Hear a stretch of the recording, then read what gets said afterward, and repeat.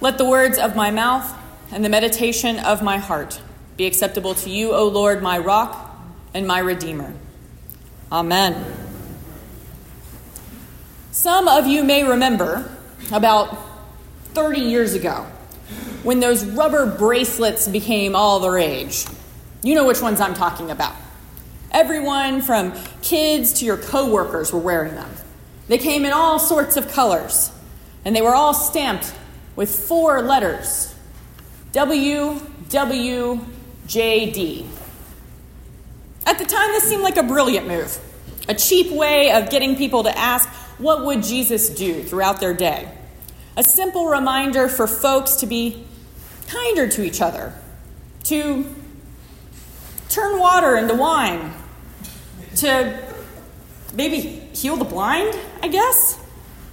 While the sentiment was appreciated, I think the creator of these bracelets hadn't really thought out the implications of what people acting like Jesus would really mean.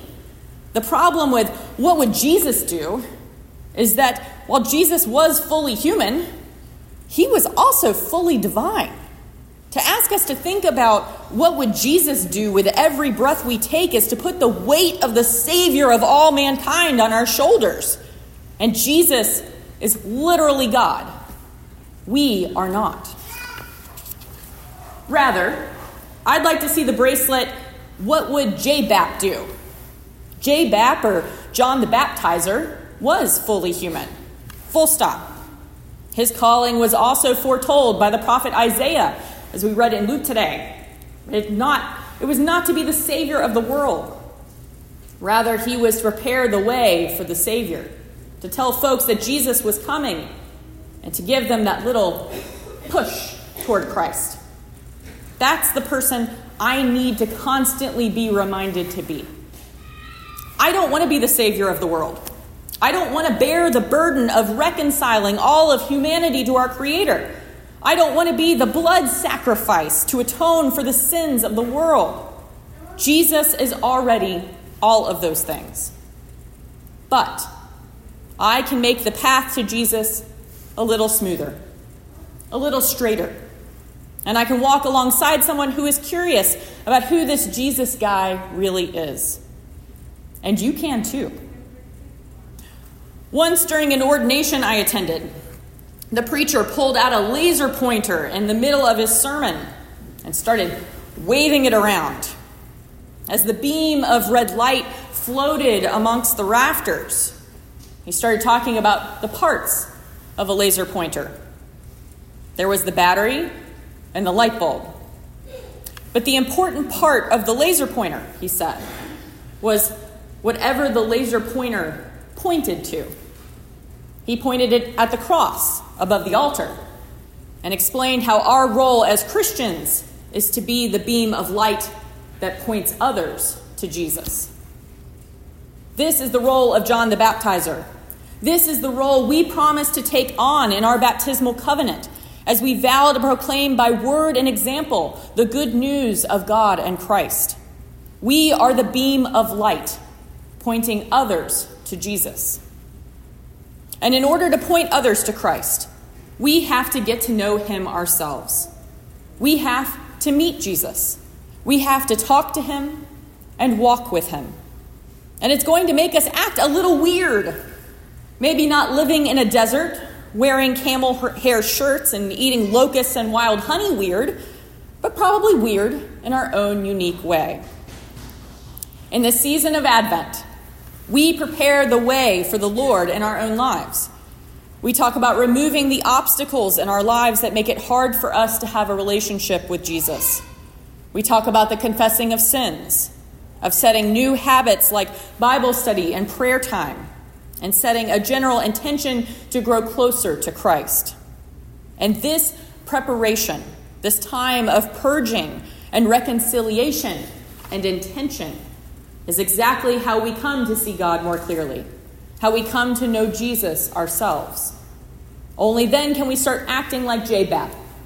Only then can we prepare the way. But John the Baptizer is not happy just seeing Jesus for himself. He is clearing the way for the world to also come to Christ.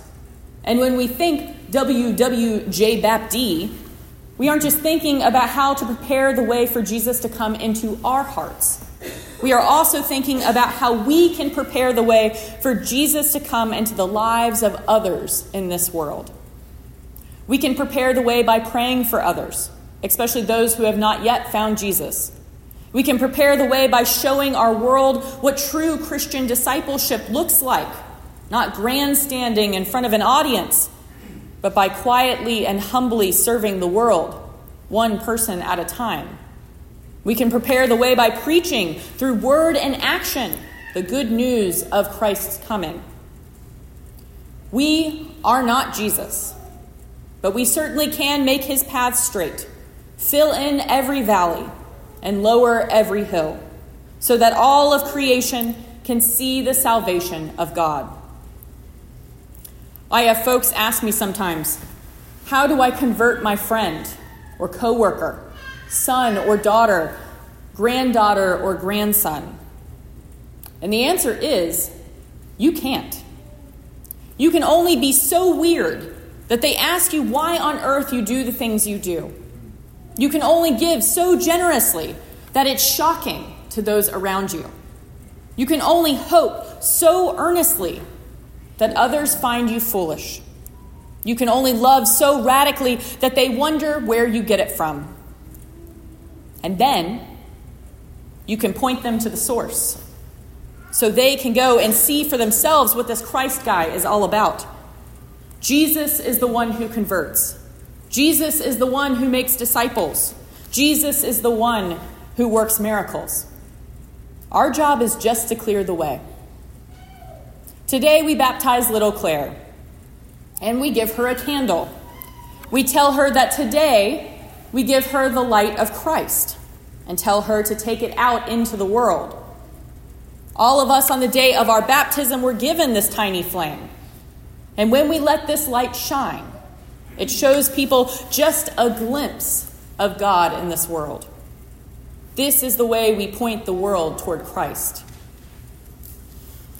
The weight of the salvation of the world is not on your shoulders. We are not tasked with saving souls or with saving the church or with working miracles. The church, the world, does not need another savior. We already have one. But the church and the world could use a few more evangelists. The church and the world could use a few more prophets. The church and the world could use a few more disciples. We are not expected to be God here on earth, but by letting this light shine, we can point people to the true Savior of the world. So this week, as you go about your day-to-day activities, don't ask yourself, what would Jesus do? Instead, ask yourself, what would John the Baptizer do? Prepare yourself by coming to know Jesus. Point others toward Christ and help prepare the way for the coming of the Savior into the lives of those around you. Amen. Amen.